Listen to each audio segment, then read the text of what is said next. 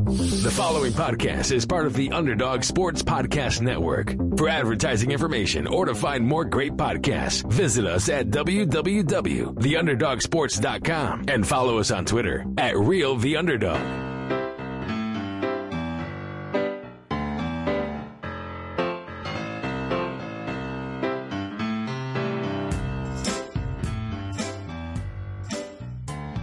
Welcome to the Underdog Sports MLB Show. Here are your hosts, the luckiest men on the face of the earth, Chase Fedorsky and Bryce Holden. Welcome to episode 228 of the Underdog Sports Baseball Show with Bryce Holden. My name is Chase Fedorsky. I was just on BovadaSportsbook.com. I'm in New Jersey, which means we get a better playoff odds picture as well as playoff awards than we do in New York. And I just want to say today is August 15th, and the Yankees are plus 1,000 to make the playoffs. And to be honest with you, that feels generous. I guess I was going to touch on it later. Barry, they're done. Yanks are done. Yanks, they have too many teams ahead of them, and every team ahead of them is better. Well, I was going to use it to then segue into our travels. The Yanks. So this is the week that was for the New York Yankees. We're doing this 2 weeks in a row now. Last week when we were recording the podcast last week, was that when Sevy gave up all the runs? No, it was when we blew it with Garrett on the mound. You were at the game. Yeah, I got you when you made it home from the game. Last week. Last week we were in Chicago. I went in Chicago. That was going to be my transition into the traveling. I saw this Yankees team pitch or play Wednesday against the White Sox. I quite like guaranteed rate field. We watched. You know what we did last week? Last week was the Cease Cole start. Yeah, so the Yankees blew it with Cole on the mound twice this week. I was there Wednesday, guaranteed rate park, great field. I almost wanted to try to deface the Harold Baines statue because I thought it would be amusing for us because of us and the entire baseball community thought on Baines in the Hall of Fame. But it's a really nice statue. But a nice stadium. That's not very nice to Harold Chase. That would have been very mean of you. Well, that's why I didn't do it. Instead, I just took a picture of the statue without me in it. All the other ones, I was in the picture. Baines just got Baines. Great stadium, though. Kind of a weird location on the south side of Chicago, right off the highway. Really nothing to do other than see a game, but got the full experience, took the red line. And the one thing I will say about Guaranteed Rate Park, fantastic food selection. Fantastic food selection. And I'll give that, you mentioned the red line. I'll give credit to both Chicago's. Could not be, the White Sox play in their own world, but what do they call it? It's not the subway over there, whatever their metro system is. Couldn't be simpler. It was interesting going to Wrigley that Friday for Bruce Springsteen and contrasting what surrounds Guaranteed Rate versus Wrigley. They just redid that whole Wrigley area. Wrigley's built just, there's houses right there. People live right next to Wrigley Field. I took some swings at Sluggers, in case you were curious. Sluggers belongs in the Mount Rushmore of bars in this country. Sluggers is right up there with the bodega at outside Yankee Stadium in terms of close to my heart. But yeah, I mean, the Yanks, we blew two separate leads with Garrett on the mound. I was there Wednesday, and rather than just not have Sevy pitch, instead Boone's we'll just put him in the second inning. He gets shelled. I'm getting chirped by White Sox fans of all people. Terrible chirps. The two chirps were, the New York City skyline is designed by Chicago architects, followed by, you guys got a bunch of rats. I'm like, yeah, because there's no rats in the city of Chicago. But I remember being at a White Sox game a year ago, and all of the chirps were directed at AJ Pollock was on the White Sox last year. Correct. I get him confused with Adam Eaton a lot. But yeah, I remember, and then we were out there and they were just screaming. They started demeaning poor AJ Pollock and left, who couldn't catch a ball, couldn't throw. He sucks. There's a lot of AJ. It's all right. 2 hands, AJ. Come on, buddy. You got this one. Similar player profiles, but point being, the Yanks go 2-4 against the White Sox and the Marlins. They are in last place. If they lose to the Braves tonight, I'm going to fact check myself real quick. If they lose the game to the Braves tonight, which with Sevy on the mound feels increasingly likely, they will be a 500 team. And that's kind of just the way the cookie is crumbled for this team. But we've kind of alluded to it a lot the past couple of weeks. But I think at this point, as Yankee fans, we are officially ready to declare August 15th, 45 days to go in the season. It's over. The Marlins game. But enough about the Yankees. More on to my travels. I went to the Jason Aldean concert in Raleigh, North Carolina on Friday night. And I don't want to inform anyone's opinion. Listen to the song, make your own judgments. If you don't like the song, I can send you Jason Aldean's public service announcement. As it pertains to try that in a small town. But a very good concert. It was the most. I speak in hyperbole almost every time I go to a concert. That was the most invested crowd I've ever seen that show. So is that concert where you got the NRA hat that you're wearing right now? I actually brought that. The guy I was driving down with happened to have one. So that makes a lot of sense, actually. Hey, at least this one's blue and not red. Then you really would have stood out in our more liberal areas of town. Yeah, I mean, it is what it is. It's a different world. You leave the city. I made it back home I guess I'm not home. I never lived in Savannah, even though I thought I did. Well, I guess that's something for me to talk with a professional, not out loud on a podcast. It's good to be back home. And then I got a surprise trip to. Have you ever been to Daytona Beach? I have not. I haven't been to the state of Florida in about a decade. Dude, fun fact, it's not that fun. But it's not that fun of a fact. The last time I flew to the state of Florida, I flew from France. That's much different for sure. But I'm glad you had a good time in Florida. Very long flight. Yeah. Well, I think I told you this one, but kids listening at home, the speed limit is there for a reason. Do not exceed the speed limit, as I found out in Florida. Yeah, if there's one thing Florida politicians have told me on the news is that the law doesn't exist there, but I guess you were the exception to the rule. I mean, they did let me off with a warning.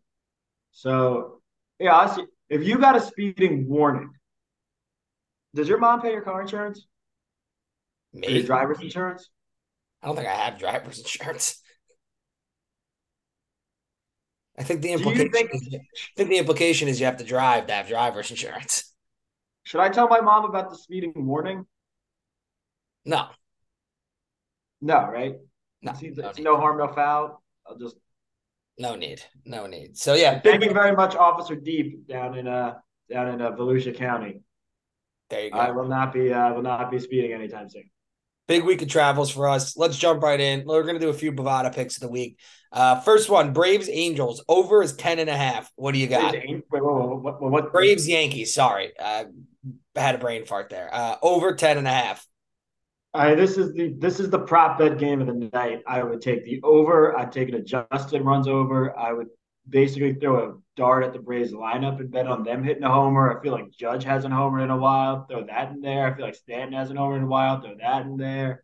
My official first inning for sure. Official same gamer for today was Braves -1.5, -120. Took the over 10.5, and then 2+ total bases. I have Judge, Glaber, Olsen, Riley, Harris, and Acuna. Sevy's been the worst pitcher in baseball, and it's not close. There are some tweets going around. I don't have them handy, but there are some tweets out there that say Sevy is on the worst stretch of any pitcher in Yankees history. It's the worst I've seen. It's every time this guy goes out there, he gives up 7 runs, and I mean, just saying that it's every time he goes out there, he gives up 7 runs. It's terrible. It's in the first inning. Or if Boone thought he was some sort of mad scientist, if we put him in the second inning, he can't give up 7 in the first. He gave up 7 in the second just as easily. Yeah, he just can't pitch. Let's pick a game that's going to be more competitive, I think. Orioles visiting the Padres. Your boy Flaherty for the Orioles. Michael Wacha for the Padres. Plus 1.5, minus 192, plus 112 for the O's, minus 1.5, plus 158, minus 132 for the Padres. I like O's plus 112 here. Flaherty going back to the National League. He's been pitching solid as an Oriole. And they just keep winning. Still give me the Orioles. Yeah, I'm going to fade you here. I don't like picking against guys on the fantasy squad for obvious reasons. It's just Flaherty's. I hope I'm wrong, but I feel like his first start with yours was great. His second start was pretty good. I don't think he won, but he was fine. And I think I just feel like the Padres are so good on paper that I have quit them in the long run, but I just can't. Game to game, it's hard for me to bet against them. All right, let's go to the standings. AL East, Orioles 74-45, 3 up on the Rays. Rays, I mean, brutal week. Shane McClanahan. Brutal. We talked about the injuries last week. He's not going to pitch again this year. He's got some loose bodies in his elbow. Tommy John is on the table. Wander Franco, that is a whole other discussion that we're going to devote some time to. But there's a world where if he gets in trouble for what's alleged to him, he never plays again. So needless to say, they're 72-49, 3 games behind the Orioles. Blue Jays 8.5 back, 66-54. Red Sox 62-56. Yanks 60-59. The Red Sox are 3 back in the wild card. Sale looked pretty solid his first game back, and Trevor Story had a 4-for-4 game this weekend. You think there's a world where the Red Sox like make a real run at this last wild card spot? Yeah, I think you'll get 2. You'll get the top 2. Honestly, what are the odds? What does Bovada have the Rays to miss the playoffs at? Because that's the team that if this Wander shit is what it appears to be, we'll talk, but I don't know what it is. Let's say he's out for the rest of the season. I still think they get in. What?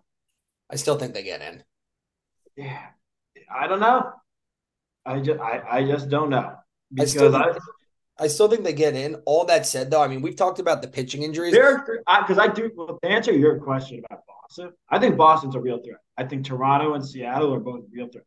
So they got to stay ahead of. They have to stay ahead of 2 of them. A lot's been talked about the Rays pitching in the second half. No one's really talked about the fact that Arozarena is down to hitting 258 with an OPS below 800. Which that's for the season? Huh? That's his season numbers, not second half numbers? That's a season. Those are his season numbers, yeah, which at the All-Star break would have been unthinkable. Unthinkable. So unthinkable. You factor that in with the injuries, the pitching. I still think they get there, but I don't know how dangerous they are in the playoffs at this point. AL Central, we did our Yankees rant, so I can skip that. AL Central, the Twins are 62-58, 4.5 up on the Guardians, who are now 5 games below 500, 57-62. Bovada odds for the Guardians to win the division are plus 950. Do you think it's worth sprinkling any money there, or at this point, the Twins are going to just win the division because someone's got to win it? Detroit's 53-65, 8 back. White Sox, Royals rounding out the division there. There's stuff I like about the Guardians. We like Gavin Williams. I love Gavin Williams. Gavin Williams, #1 fan here. He's one of our players of the week. I mean, so maybe, yeah, honestly, it's not a terrible bet if you just want to throw some, if you have like extra money laying around. I think you're back home. What's in the piggy bank? Yeah, I think the Twins are going to win this. I'd throw a $5 on there, get $50 back if Terry does some Terry magic. But I just think that they sold. They conceded at the deadline. That's what makes it hard. Yeah, they're in a weird in-between year.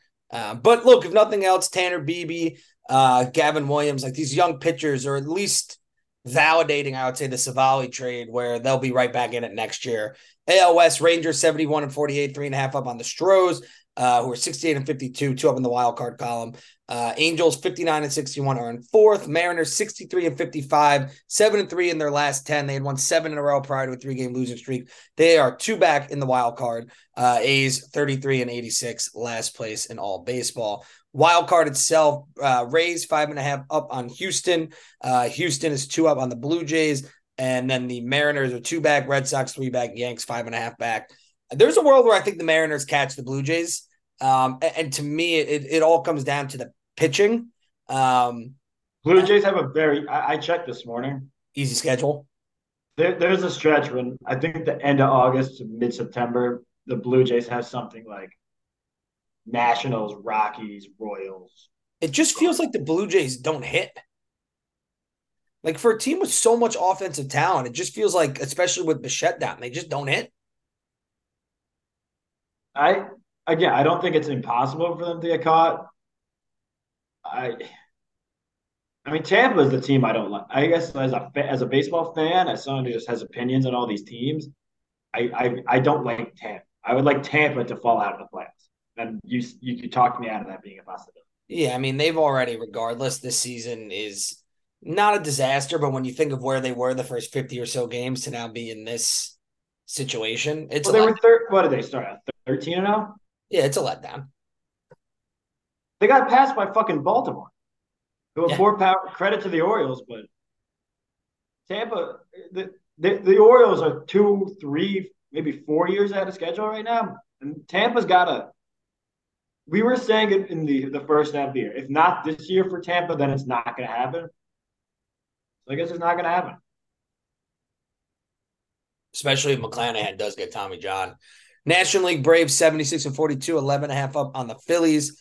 Marlins 63-57, they're 14 back. Mets 54-65, only a game up on the Nats for the worst record in the division. And the Mets right in the mix for the second worst record in the National League, ahead of the Rockies. The Yankees Mets to finish in last parlay at the start of the season would have been astronomically high payout for us. This was my first time watching the Braves really extensively. This might be the best lineup I've ever seen. Like the only like this to me, if they get the job done, you're talking about this lineup with the 09 Yanks, just in our lifetime. The 09 Yanks, I know they didn't get the job done, but the 19 Astros. I think the 19 Astros were the best team of our lifetime. Like that, like just one of those lineups for up and down. You're just like, how the fuck do you get guys out? There's nothing easy. It's like when we talk about, I mean, can we, if we're going to talk MVPs later, can we just acknowledge Olsen? Yeah, I mean, I was going to wait till the league leaders, but if you're going to spray some money on an award winner, I mean, Acuna's minus 420 to win the MVP right now. You could get, so on Bovada, you could get Olsen for plus 1,700. I think you have to sprinkle. There's a real world where he hits 60 home runs. Yeah, do you mind? Can you throw 6 on that for me, please? I'll do it after the podcast. I have no money in my account right now. Got it. It's just he might hit 60 homers. The other one in that what are Freddie's MVP odds? Freddie's plus 450. I was thinking Freddie this morning. Ronald, the field is plus 290 versus Ronald. AL MVP is off the board. Interesting. Garrett minus 300 for AL side. And I just, I love this guy more than anybody. I just don't get how Zach Gallen at plus 180 is the favorite. I don't know how you make anyone the favorite in the NL. I would give Snell at plus 250 the award before him. I'd give Justin Steele at plus 1,000 before him. Even Logan Webb having the third milestones. The NL Cy Young ballot is weird. Yeah, you might get a big Venmo from me later. That's fine. We'll figure it out. Or I may just have you sign into Mike. Yeah, we'll talk after the podcast. NL Central, Brewers 65-54, 3.5 on the Cubs. And the Reds, Pirates 53-66 in fourth. Cardinals in fifth. Dodgers add the Cardinals to the last place parlay. You would have gotten a huge payout. They're the unspoken disaster teams to save those Cardinals. I'm going to say an unspoken disaster team is in the NL West, too, relative to how the season started. The Dodgers are 71-46, 9 up on the Giants. The D-backs being 59-60, a game below 500 in the middle of August and 13 back, that qualifies to me as a disaster relative to how they started. They're the Rays, but they didn't hold on. I don't know if they're a disaster. I think they're just they ran out of gas. There's just no world where this team should potentially be finishing below 500. Were they in first place at the All-Star break? They were right around. They were starting to tumble right before. Padres 56-43, 16 back. Rockies 46 wins and last. And NL wild card very clustered. Also. Phillies 65-54, 2.5 up on the Giants. Marlins have the third. Cubs and Reds are a game behind. D-backs 3.5. Padres 6.5. Bury the Padres. We both said last week they were going to make it. Bury them. I think it's going to be Phillies, Marlins, and a second NL Central team. I just don't. Logan Webb is great. I just don't know pitching wise down the stretch where the Giants are going to get enough ammo from. Doesn't matter. I think the three that are in are in. All right, we can agree to disagree. Moving to the league leaders. Got to reload the page because it timed out on my end. Runs scored, Ronald, 107. Hits, Luis Arias with 163. Doubles, Freddie, 43. Triples, Cronenworth, Cattell Marte, Ohtani, and Bobby Witt with 7. Quick Bobby Witt shout out. He's really good. I get why he's forgotten amongst all the young studs because there's some stuff he needs to elevate still, but at 23 years old, he's a real franchise building block. Yeah, dude's fast. He's fast. He's fast, and he's good at it. But he really is on an island out in Kansas City. I mean, who's the second best player on that team? Salvi. Like a 100-year-old Salvi Perez or a 200-year-old Greinke? Homers, Matt Olson, 43. It's definitely not Greinke, by the way. 107 RBIs, Matt Olson. Juan Soto, 100 walks. Kyle Schwarber, 154 strikeouts. Random Greinke question for you. What would does Greinke wear a hat in the Hall of Fame? He's such a weird guy. What would he pick? I think he goes no hat or the Royals. Okay.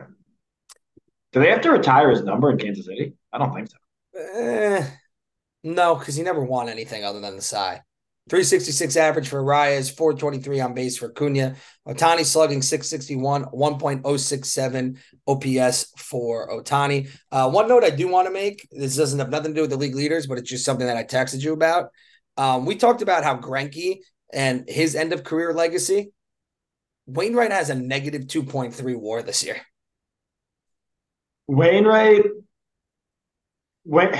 His ERA is 8.78 and his WHIP is 2.085.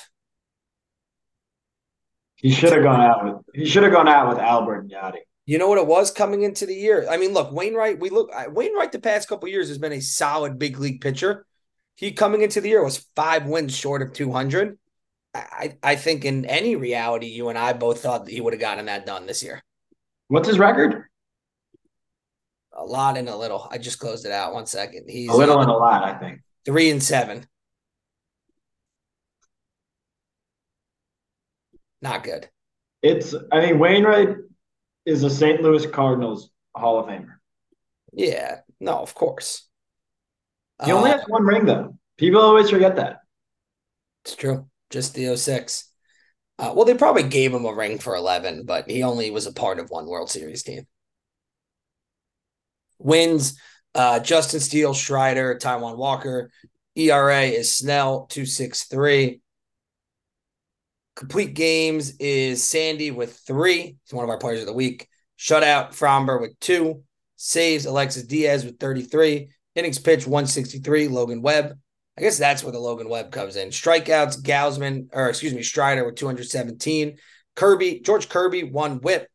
And Shohei Ohtani with a 185 average against. I mean, real quick, when we were looking at the Bovada odds for the Cy Young Award, it almost feels like at this point, we kind of said it this last week, but now with McClanahan officially down, I mean, Garrett's been good, but it feels like he's going to win the Cy Young just because he's pitching. Well, I think Bautista getting hurt, or not getting hurt, Bautista having a couple of bad games against the Orioles almost took him out of it. What are the Ohtani's not pitching anymore, right? That would be news to me. Well, he's skipping a start. Oh, yeah, he better be pitching. I got some fantasy starts I need him for. I would say if there's good value on the Ohtani Cy Young, take that. Because at a certain point, nobody's going to want to win this. Who wants to win this AL Cy Young? I still think the NL Cy Young right now, you just look at those numbers. To me, it's not Gallen. But I think you got to give it to Snell. If he leads the league in ERA and is top 3 or 4 in strikeouts, I don't know. To me, in a shitty pitching year, that's who you give it to. What if Kershaw is lights out? Then you could definitely give it to Kershaw. Nothing with Gallen jumps off the page to me. Yeah. I can't believe the odds makers have turned me against Zach Gallen. it's weird. There's no the most dominant pitcher in baseball this season has been Felix Bautista, the closer. I think. And even he now, like the numbers, because he got 2 tough outings against the Astros last week, the numbers aren't going to be good enough, I think, for a closer to win the Cy Young, even in a down year. And in the NL, If the I Cubs don't make the know. playoffs, I think Steele's going to win it. Yeah, I think so. I think it's just one of those years where if you're pretty good at everything, you win it. Maybe I got to take my own day trip out to New Jersey. Probably should have done this when I was in New Jersey. Welcome to come hang. Players of the week. There's a big one that we're holding off on his own segment. But 2 milestones for future Hall of Famers. Miguel Cabrera is now 19th in Major League history in hits with 3,145, past Tony Gwynn and Robin Yount earlier this week. Miggy climbing up the ladder there. And Dusty Baker passed Bucky Harris for 7th place on the all-time wins list, 2,159 wins in the Astros 8-2 win of the Orioles at Oracle Park.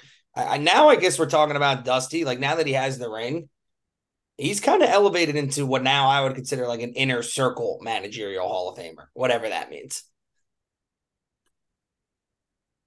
I don't agree. I think to be in that inner circle managerial Hall of Fame, you need multiple rings. All right, I'm going to play devil's advocate for a second. Are you going to say Bobby Cox? That was exactly what I was going to say. Who has more pennants, Dusty or Bobby, or is it the same? Dusty's made Bobby. it. Bobby has what, one more? How many does Dusty have? He's got the one with the Giants, 2 with the Astros. It feels like he had more, but yeah, I guess it's those 3. And Cox had 4 with the Braves. 90, he had 91, 2, 5. Oh, then 5. 5, 6, 9. Dusty also won a division, though, with what, 5 teams now? I mean, Cox, obviously, there's the 14 straight division titles, which is insane. But I just think you can make arguments for players without the postseason success, but if you're a manager, you're only measured by wins and losses. If you don't get it done, you don't get it done. You don't get it done. I would add of the Cox, because Cox, Torrey, LaRusso went into Hall of Fame together. I think you have to put Cox. You have to put Cox third. He has 1 ring. wasn't it Cox, LaRusso, and Torrey? Yeah, that's what I said. Did I not say that? Oh, I didn't hear the Joe part. Yeah, the 3 of them went in. I think Cox was the 3rd best of that era or of that crop. Yeah, I think Tony's probably the best manager, but screw it. Joe's my guy. Of course, Joe's the guy. I do like managers that can do it with multiple. I like when anybody does things with multiple. I think it's cool. All right, players of the week. This is one of our guys. Really weird year coming off the Cy Young, but here he is leading the league with 3 complete games. Sandy Alcantara against the Yankees week. He worked around a leadoff singer in the 9th to throw out 116 pitch, 10 strikeout complete game in the Marlins 3-1 win over the Yankees. 6 complete games last season. Led the MLB in innings. His 12 complete games to 2019, his first full season, are twice as much as the next pitcher on the list. So far in the second half, he's looked like the Sandy of old. He's second in baseball in innings pitched behind Logan Webb. He has a 2.45 ERA since the All-Star break. He's thrown a complete game in 2 of his last 4 starts. And he has, like I said, with those 9 complete games, no MLB team has more than 5 complete games during that time span over the last 2 years. If the Marlins get the Sandy of old back, especially with Yuri Perez kind of struggling since they've yo-yoed him a bit, then that becomes a much more dangerous team come playoff time. You'll take your victory lap and talk about your under the radar move. Yeah. But I think a team that made every move the Marlins made at the deadline. All Josh Bell has done is hit homers. I've never actually seen Jake Berger until I watched it. That's a big boy. That screams DH, but that's okay because there's a universal DH. Well, they also have Soler. They made purposeful moves. Like they didn't make moves with moves. Yeah. And is it still Kim Ng there? Yes. Shout out to Kim Ng because she crushed if Kim Ng gets fired, you're going to hear about it because the liberal media is going to go insane. And that's not me being a conspiracy nut. That's just fact. I mean, if you want me to quote Jason Aldean again, which I'm sure everybody does, he said, Reed a story. Don't just read the headlines. And he said, half the time, everything you read on social media is bullshit. Okay. And I thought that was pretty cool. It was, he almost sounded like a South Park meme of Jason. Other players of the week, George Kirby did not get credit for a complete game, but against the Orioles in a 1-0 loss Saturday, 3 singles, only allowed 3 singles, 7 strikeouts, no runs, no walks, did not allow a runner to advance past first in the ninth, 103 pitches, an incredible start. Unfortunately, their offense was held at bay by the Orioles. And per OptaStats, the Mariners pitched 10-plus innings, allowed fewer than 5 hits, no earned runs, no walks, and 0 extra base hits, and lost. And the last time that happened was in August of 1913 with Walter Johnson taking the complete game loss for the Senators. Kirby's good. Like, he was an all-star replacement, but this guy, the control is just unbelievable. And he's from Westchester, which is cool. Mariners, can you give me who you think is going to make the AL wildcards? You have Seattle or Toronto? It seems like you want to take Seattle. Yeah, but I'm undecided. I think Toronto. I want to take Seattle, but it just seems like last night's a great example. They're down 5-0 against the Royals, come all the way back and lose in the ninth. That's kind of just what I think of when I think of this Mariners team. Like, Castillo's been great, but he's 8-7. It's kind of the story of the Mariners season. Again, Tampa's the team that Tampa's not that fun. I think both the Blue Jays and Mariners are inconsistent. I think the Blue Jays will be a little bit more consistent. There's my answer. Jordan Lyles, second complete game of the year, came in an 8-inning loss to the Red Sox 4-3 on Wednesday. Freddie Peralta in a 12-1 win last Monday. He combined with Elvis Peguero and Andrew Chafin on a 28-batter clinic. They only allowed 1 hit. Peralta had a 13-strikeout gem, matching his career high, and his 31 whiffs were the most by a Brewers starter in the pitch tracking era. Your boy, Gavin Williams, big week for the Guardians rookie. Last Monday, he went 7 scorers, 1 hit, 1 walk, 12 strikeouts. And against the Rays, Saturday, 5 innings, 1 earned, 1 walk, 10 Ks, 5 hits. If you're keeping track there, that means in 12 innings, 22 strikeouts, 1 earned run. Only MLB rookie in the modern era to have a scoreless outing with 12-plus strikeouts and no more than 1 hit allowed, and yet not get the win. This is why they traded Savali. The Guardians are really good at one thing, and it's producing pitching. This is proof. Yeah, this was. I've been in on the Gavin Williams thing for a while. He looked great. We watched that outing against Toronto earlier in the week because it was more exciting than the Yankees nonsense. But Cleveland, is he the next guy on Cleveland that just shows up one day and it's like, oh, how does Cleveland have another one? It looks like it. It could be him, BB, could be Logan Allen. They have multiple guys. Could be Thor. Next topic. Logan Gilbert for the Mariners, 12 strikeouts, no walks, 7 scoreless innings, and a 2-0 victory against the Padres. It's the 4th time in his season where he has not allowed a walk along with a bunch of strikeouts. Good start for Gilbert. Got hit hard last night. Let's talk about Mad Max. If you take out the first inning that Scherzer had for the Rangers, which I believe was against the A's, you had the stat line. What was it? Yesterday, he went 11 scoreless in the Rangers' 12-0 rout of the Angels. So Scherzer had a rough first inning. Gave up 3 runs against the Sox, but in his last 19 innings, he has – I actually have to pull it up because I did this research. 19 innings, 24 strikeouts, 1 run. Even if you factor in that bad first inning, 3-0 with a 1.8 ERA and 3 starts with the Rangers, he retired 16 straight batters. And to be honest with you, the AL West and the American League in general may come down to, of the former teammates, Scherzer and Verlander, who pitches better in a playoff series. I think every baseball fan in America signs up for that. That's what I'm hoping. Because if Evaldi comes back, he matches up with Fromber. You have Montgomery or Jonathan Gray matching up with Javier. I'm all in on the All Texas ALCS. It'll be exciting, but Chase, true or false? Scherzer's the best pitcher in the AL. I'd still go Garrett right now just because it's been sustained all season. But I will say that this just shows what a fucking dumpster fire the Mets season has been, because Scherzer and Verlander have left. They've gone back to the state of Texas, or gone to the state of Texas in Max's case. and have pitched like the first ballot Hall of Famers they've been their whole career. I mean, if we're just gonna, can I bash on the Mets a little more? Sure. Now stuff's coming out about how Verlander was a bad teammate and how the Scherzer Verlander dynamic was tanking the clubhouse. It's gonna get it. There's gonna be a tell-all about this Mets season, and it is going to be a fucking disaster. Hopefully Simon writes it.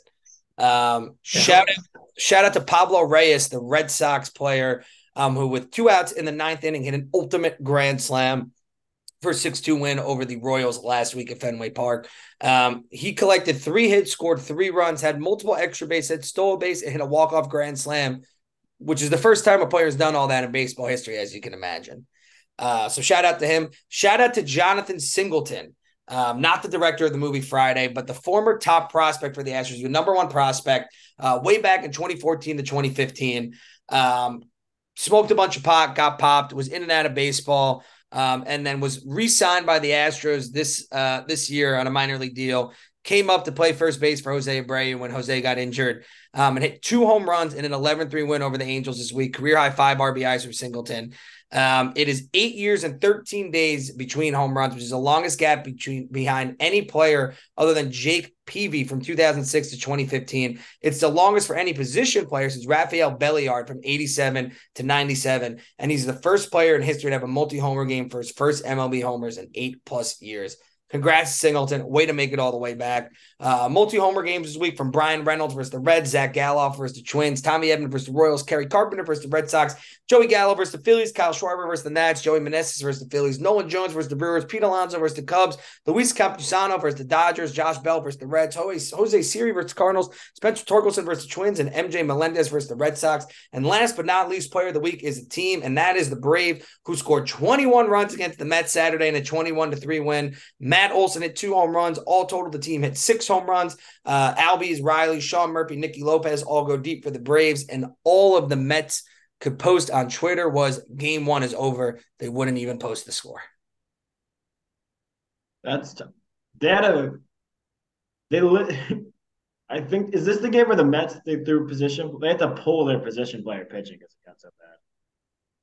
And I think the Braves were up so many ones that they were able to pitch Nicky Lopez. And he went scoreless inning.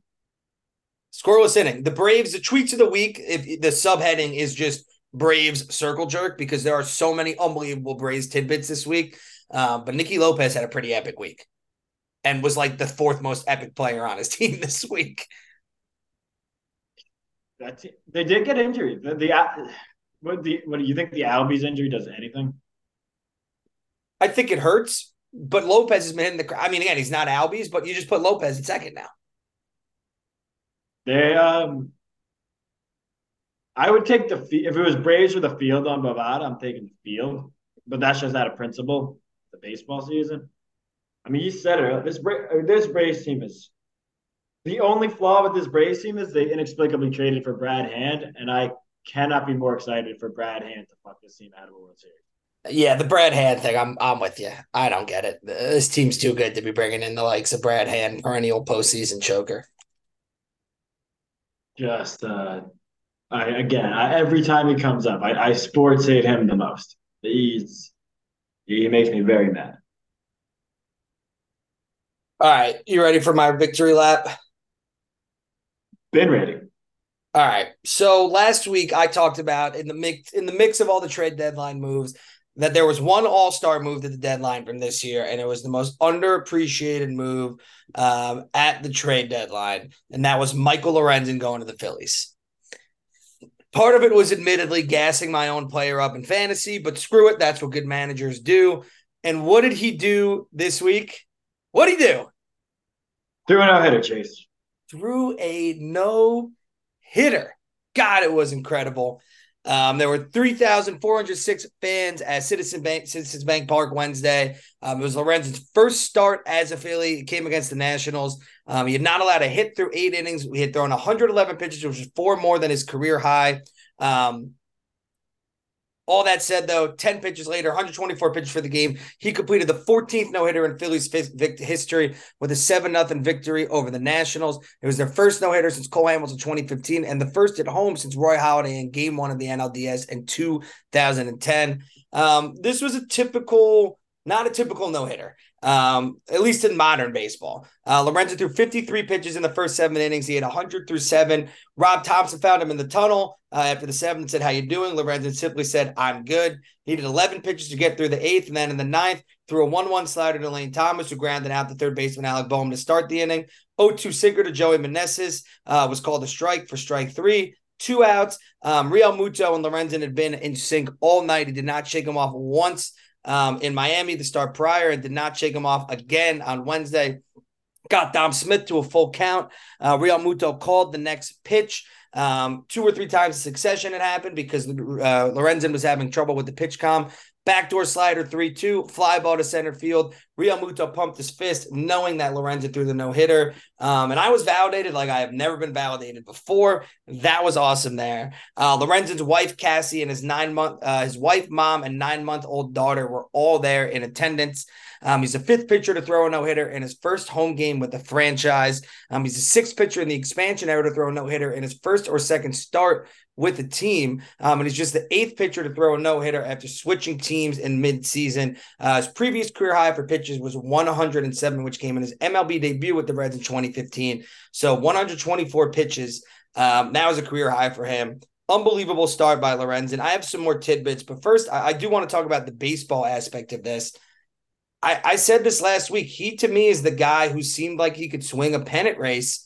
And when you watch him pitch, I mean, that Phillies rotation now, pound for pound, with Wheeler, Nola, Lorenzen, Taiwan, and you move Suarez, like we said last week, back into the swing role. I think they could follow the blueprint they did last year. Turner, since the fans stuck behind him, had a scorching hot week. Phillies are looking good, and Lorenzen's in the middle of it. Turner, nobody batted enough. When Turner signed that contract, people thought he got underpaid. Let's not forget that component of who Trey Turner is and has been through his entire career, minus this rough start with the Phillies. So, yeah, could this Phillies team do what last year's Phillies team did? Absolutely. I think they're not the favorites. They're probably third. I'd expect them to be third in the NL power rankings behind the Braves and the Dodgers, but very conceivable they go on a run. And this Lorenzen, he'll play a role. I want to give huge shout-outs in this note to Robbie Thompson, manager of the Phillies, because you see it all across baseball now that when pitchers go past their career high in pitches, that they get pulled almost immediately. Rob, old school dude, baseball guy, let his dude finish the job. Hats off there, because that's what you want. That's what you want to see. And for whatever it's worth, with a guy like Lorenzen, too. I mean, Lorenzen's a stud athlete. He used to play center field for the Reds. Like, this guy can go. Good for him. Good for everyone. Like, when you go to a game, you want to see a no-hitter. All right. What I'm going to say next has even longer Bovada odds than Lorenzen throwing a no-hitter in a second start with the Phillies. Maybe the longest odds of any stat we've ever said on the podcast. You sent this to me. Lorenzen is the 4th pitcher out of Fullerton Union High School in Fullerton, California, to reach the majors. It's Walter Johnson, Steve Busby, Mike Warren, and Lorenzen. And all 4 have thrown a no-hitter. Maybe the craziest baseball fact we've ever presented in the 4+ years of this podcast. Yeah, 4+ years of this podcast. That's almost crazier than the high school. All right, focus on the task at hand. We'll get sappy later. But no, that's just nuts. That's nuts. That's fun. Not only that, it's 4 no-hitters spread across 100+ years. So I would say, what's wrong with this high school that they're only put 4 guys in the league and all that? Pick of the litter, I guess. Other shout-outs from this game. One goes to Weston Wilson. He had a solo home run in his first plate appearance off Mackenzie Gore. It was the first time that a player homered in his major league debut and threw a no-hitter in the same context.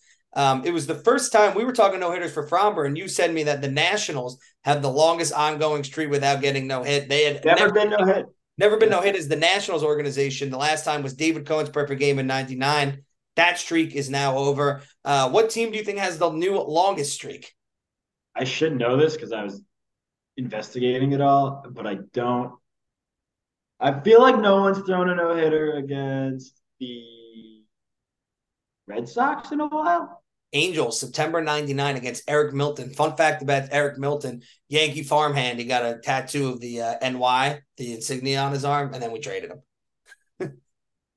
Why? It's another lesson. Kids don't speed and don't get tattoos unless you really believe in something. One of That's why. Lorenzen's one of Lorenzen's claims to fame after this game, prior coming into this game, was that he pitched in Vans. And he will now have the first pair of Vans to appear in Cooperstown. Only had one pair, so he needs another. But just congratulations to Michael Lorenzen. I mean, You ever wear Vans? No, I'm not off the wall, which is what Vans' slogan was.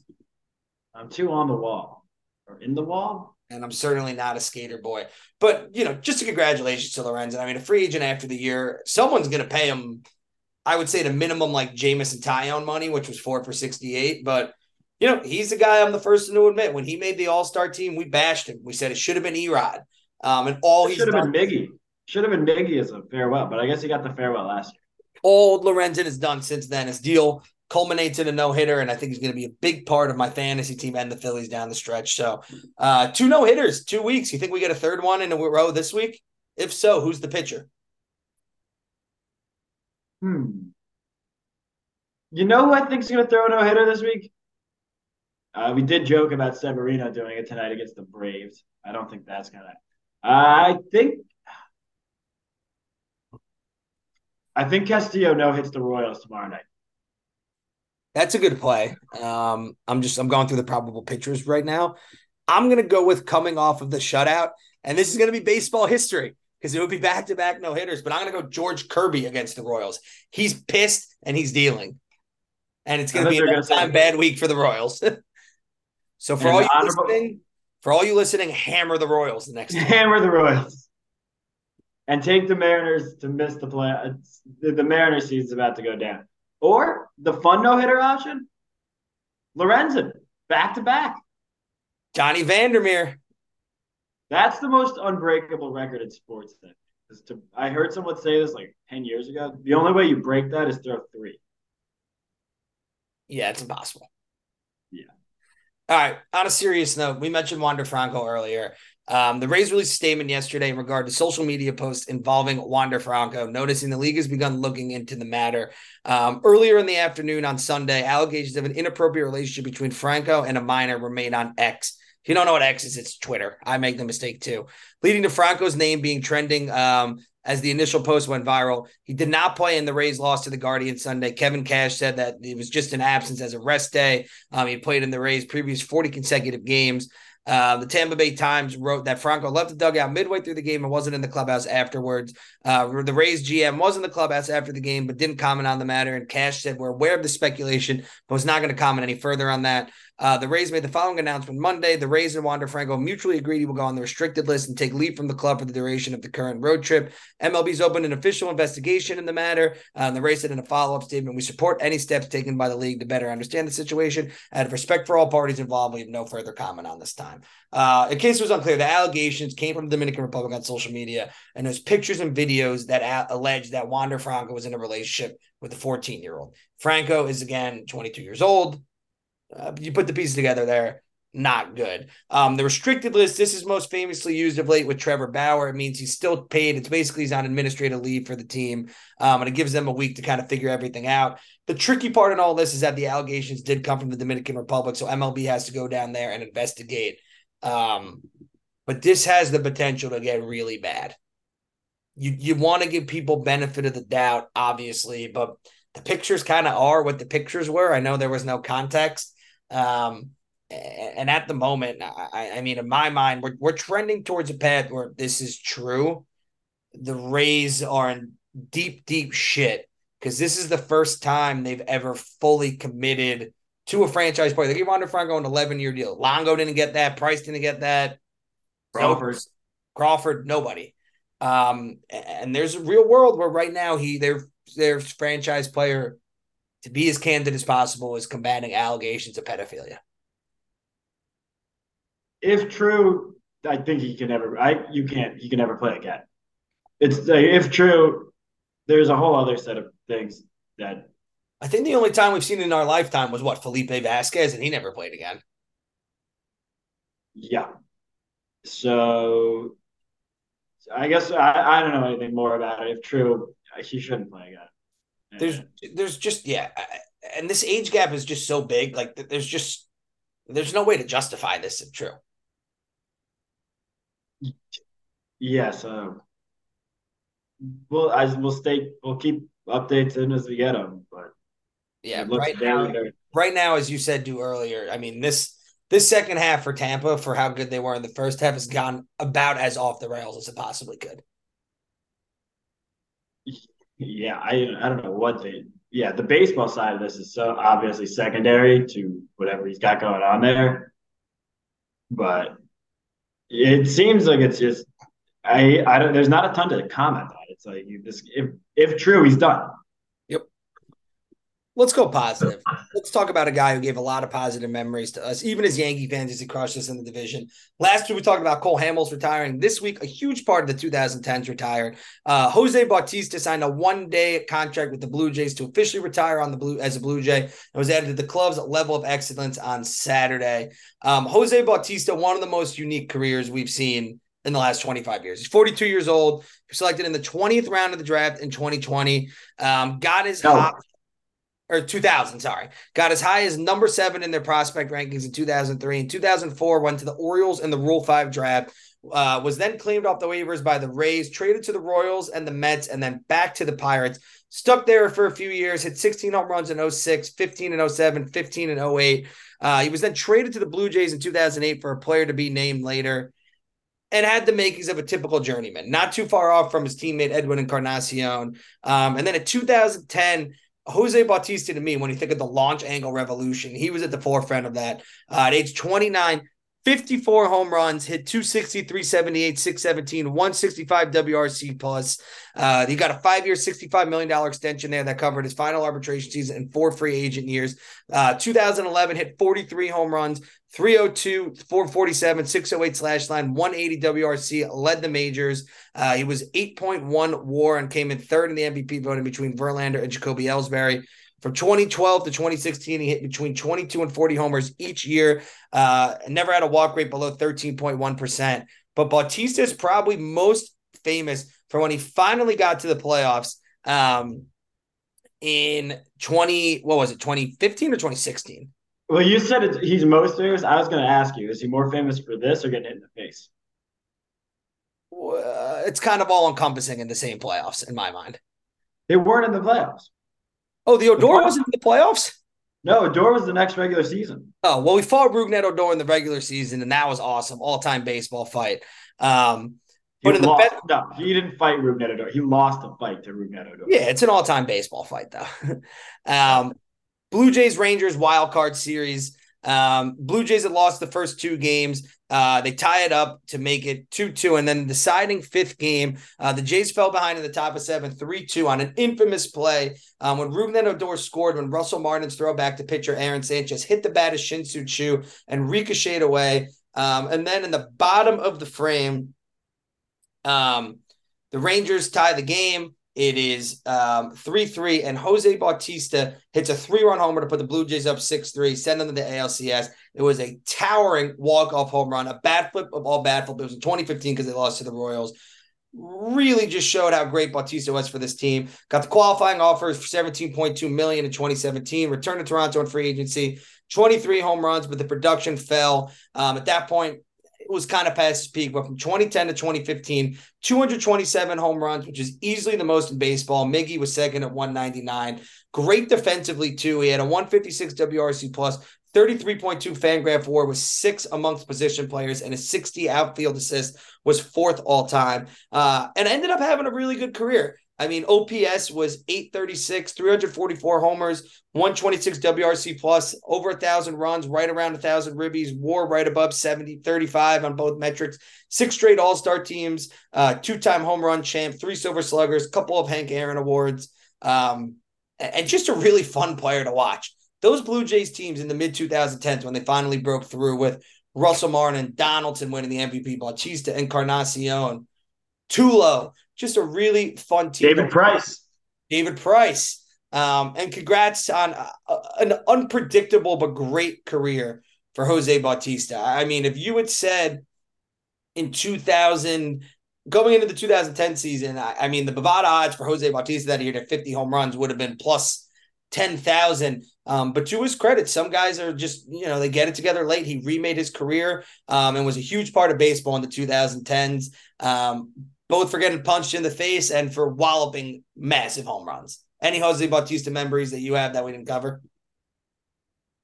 No, I just remember him.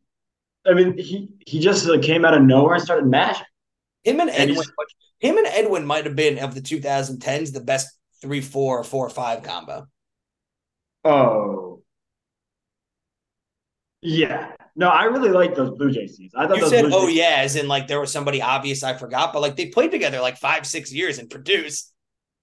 No, I was like, oh yeah, like I'm trying to strictly from a power standpoint. I think it has to be them. I'm trying to think if any. No, no one's coming to like because I feel like I'm just like a guy like Ortiz didn't have a consistent guy with him. A Yeah, guy, like Manny was gone. Manny, like A-Rod and Teixeira didn't do it long enough or that late. Like the NL dominant teams, I feel like were more. There was more AL. There was more of a divide AL NL, so it wouldn't really be an NL team. Like Harper, Rendon, I don't think that checks out. Like the Phillies guys kind of felt. I don't know. No, it was just awesome. The teams came out of nowhere and started hitting, and I don't think that you had the Blue Jays run you have now without the from 2010 to 16, they combined for 480 home runs. No one's touching that. Oh, Miggy and Prince, but I don't think they were. Prince was retired in 2014? Oh, it's so sad. Trout, Pools, and Josh Hamilton, all three of them. All right, congrats on a great career, Jose. That's like, but no, he re-energized the baseball in Canada. He made it cool to be a Blue Jay and a Blue Jay fan. Because now, look at what Toronto is now. Toronto packs out. I don't know enough. If I was going to talk out my ass, which I've been known to do, I'd say he revolutionized sports in Canada. He made the Raptors what he did for the Blue Jays inspired a whole Toronto sports revolution that culminated in a Raptors NBA title, a new run for the Maple Leafs, and Canada's cool. The dollar's weak. Congrats to Toronto. Two pieces of stadiums news this week, both for smaller market teams. It was reported back in February the Orioles had declined a 5-year extension on their lease at Camden Yards with the hope that they could work out a longer deal that would allow them to take advantage of a new Maryland law and borrow $600 million for stadium upgrades. It was hoped this would be worked out by the All-Star break, but John Angelos, the CEO of the Orioles, is apparently trying to leverage the negotiation to acquire public land. Angelos, the governor of Maryland, Wes Moore, took a tour of the Battery in Atlanta in March. That development houses Truist Park where the Braves play, and they wanted to basically recreate the area that they did in Atlanta with retail, commercial, and residential uses. And with that in mind, Angelos is reportedly trying to get an extra $300 million in state funds as well as public lands around Camden Yards, which is holding up a deal where the deadline looming at the end of the year. Other obstacles involves the Ravens and needing parity with their neighbors. They just signed a lease in January. Another part of that lease is that 4,000 nearby parking spaces have to remain surface lots and not turn into underground parking to allow tailgating, which is sick. It says in the lease they need tailgating. So hell yeah, city. Tailgating is sick. Huh? Tailgating is sick. It also notes that there are state-owned parking lots nearby where the revenue generated from those lots go into the teams. And if the O's wanted that land, they would need to start a procurement process that could involve bids from other developments. With Angelos, one expert thinks that Angelos won't get the land or the money he is seeking. Governor Larry Hogan, friend of the show, Ryan, I was just at his house in Chicago. He was the former governor of Maryland. Is $600 million enough to not rebuild an area? I mean, he passed a $1.2 billion deal. The Ravens, have you been to M&T Bank Stadium? No. But I mean, like, have I been to a Ravens game or have I been to the area? Have you been to the Ravens game? I've not been to a Ravens. Because I've heard their stadium's pretty nice, and they got $600 million and said, yeah, no problem. I think this has been a brutal news cycle for the Angelos between this and the David Brown announcing stuff. You ask any any baseball fan to name the top 5 nicest stadiums in the league, everyone says Camden Yards. Even Yeah, if I they don't have think they need to change Camden Yards on top of it. no, I think I I go to a lot of stadiums.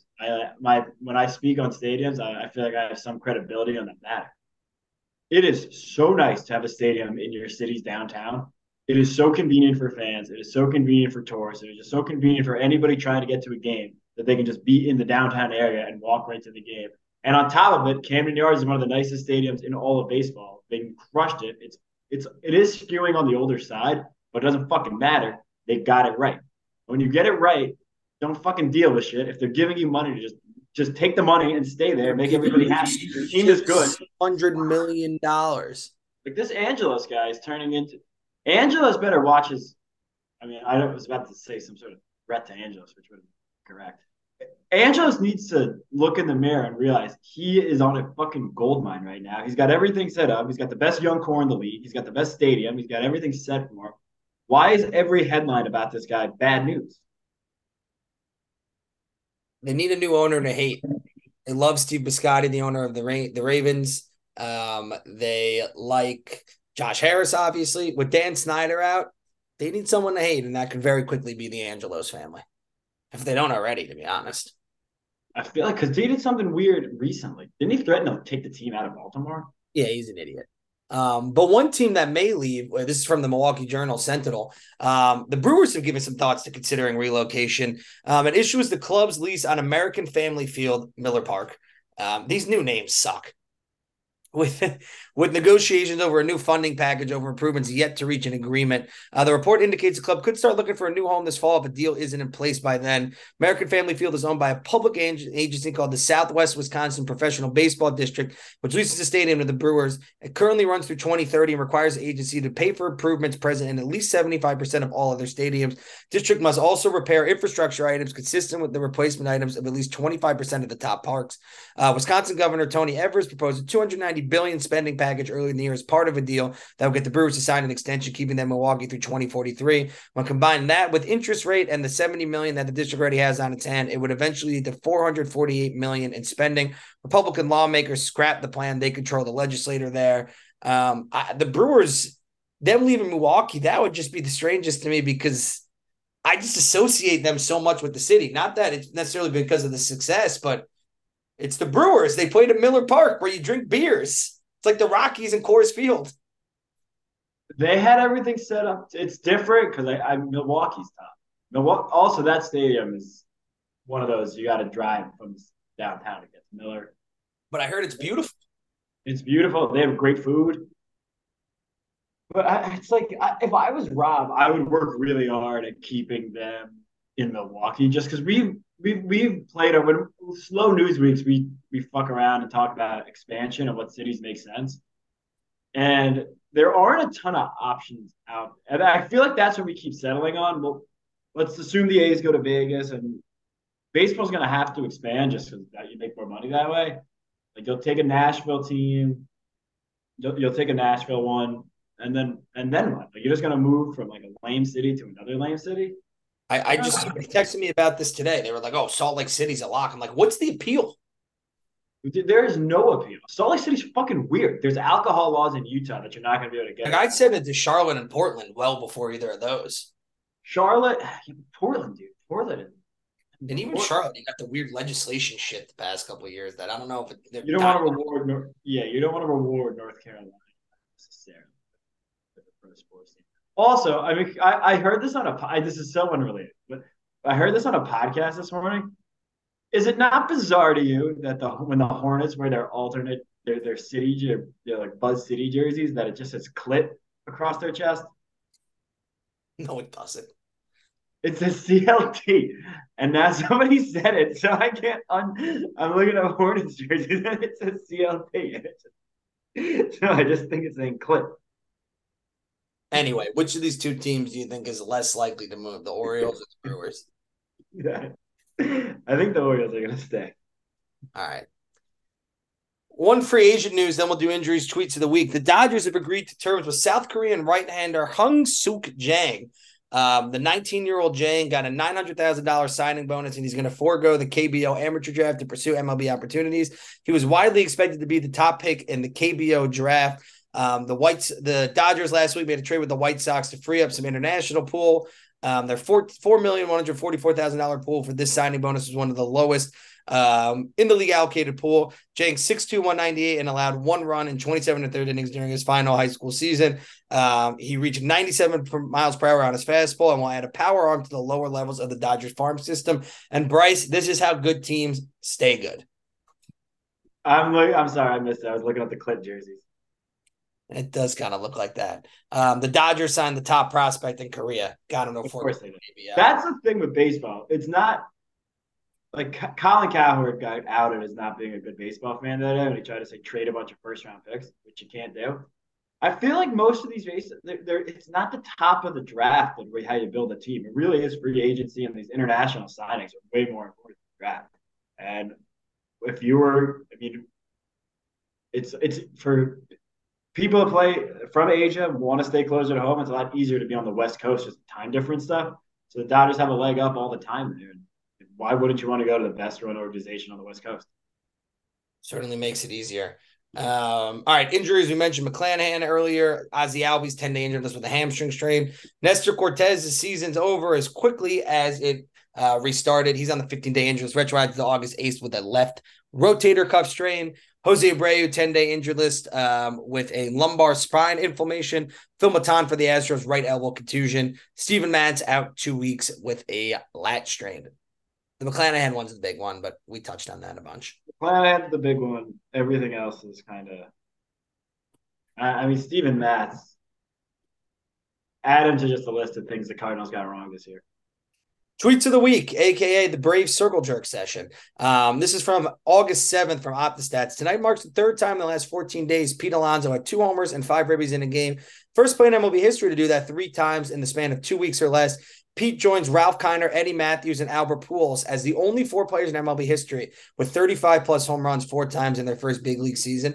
The Pete contract is going to be fascinating because his average sucks, but he hits a ton of home runs. I don't know if the Mets are going to pay him. When's he a free agent? After 2024. We'll see what they do. I mean, could they deal him this off? What's more likely? I could see him being dealt this offseason. Why not? Yeah. They've told the Mets. The Mets situation is so weird to me because they told Scherzer and Verlander they're not trying to compete in 2024.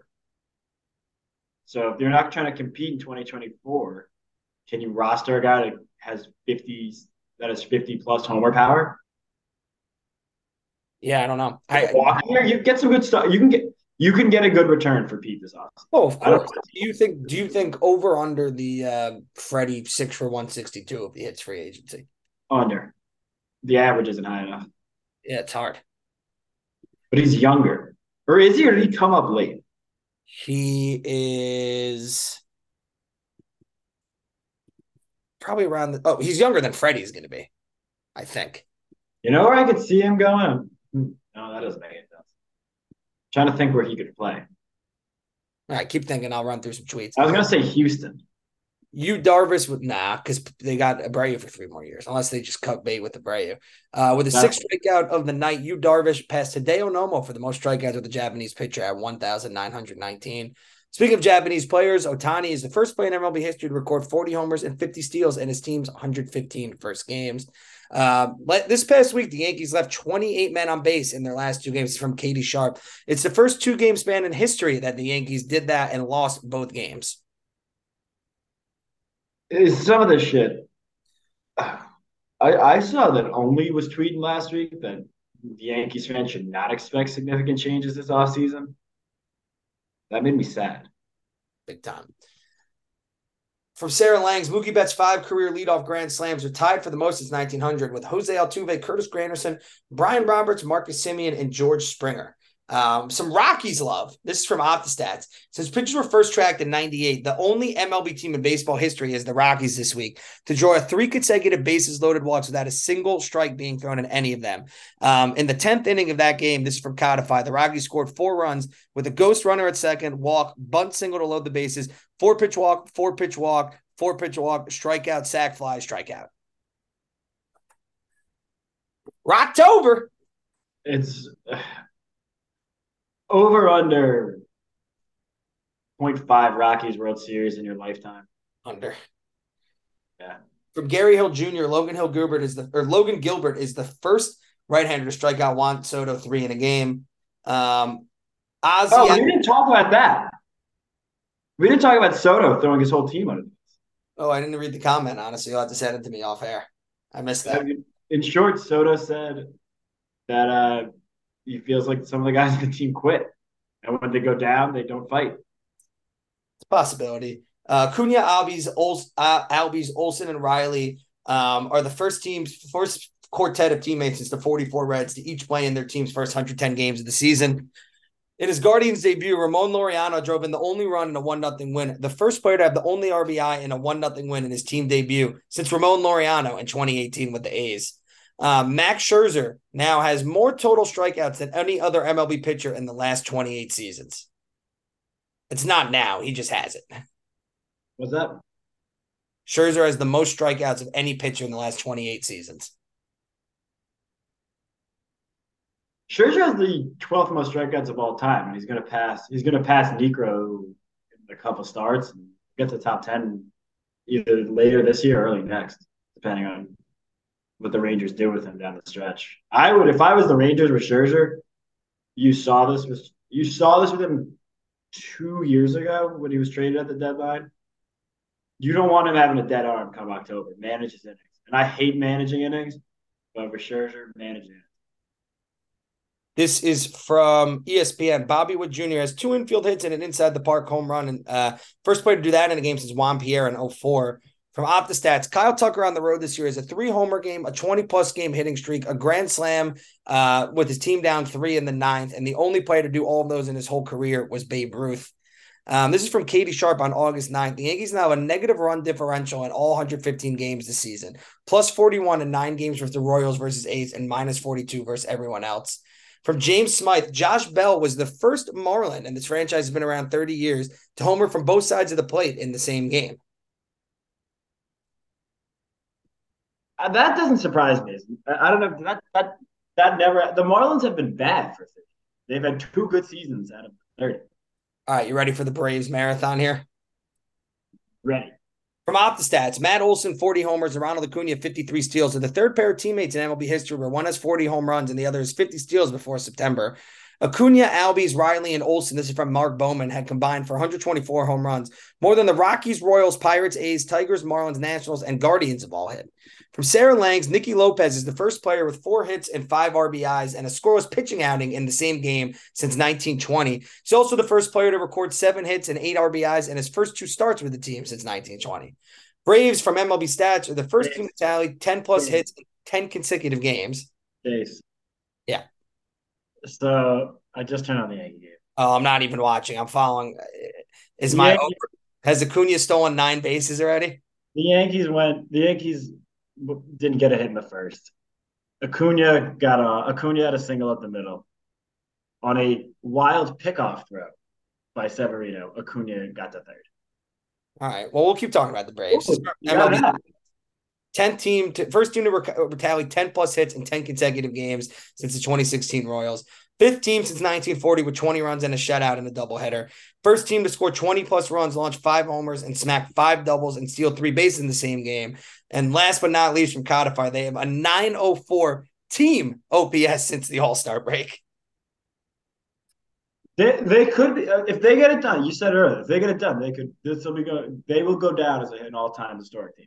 Other tweets: the Giants from ESPN. The Giants are the first team in MLB history to have 2 different rookie catchers hit a walk-off homer in a year.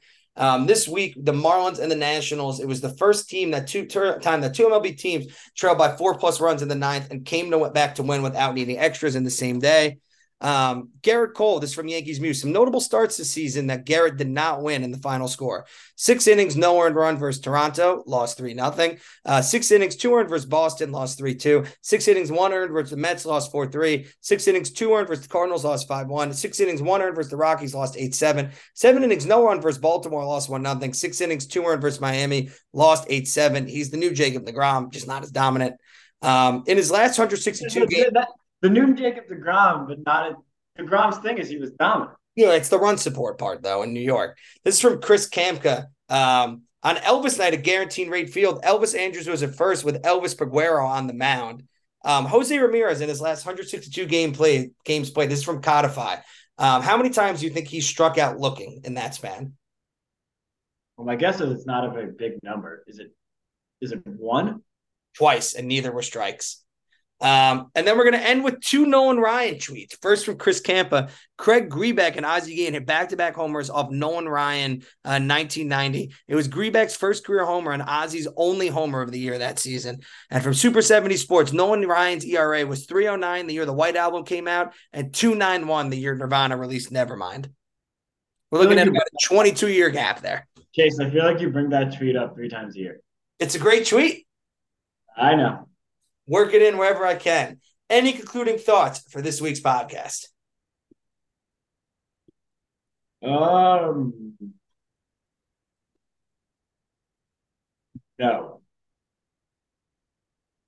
That's fine. My concluding thoughts will be going to the beach this weekend, so there's a very good chance I'm very in pain and sunburn. I have a fantasy draft that might lead to more pain. What less sunburn? Huh? What less sunburn, maybe? It'll maybe take my mind off the summer. It can't be worse than it was in San Francisco. And No. Last but not least, I will say, if you have the opportunity to see Bruce Springsteen, go see him. I saw him at Wrigley Field, and the boss at 73 years old is still melting brains. See him in a baseball stadium, too. Really cool experience. With Bryce Holden, my name is Chase Fedorsky. This is the Underdog Sports Baseball Show. Have a great week.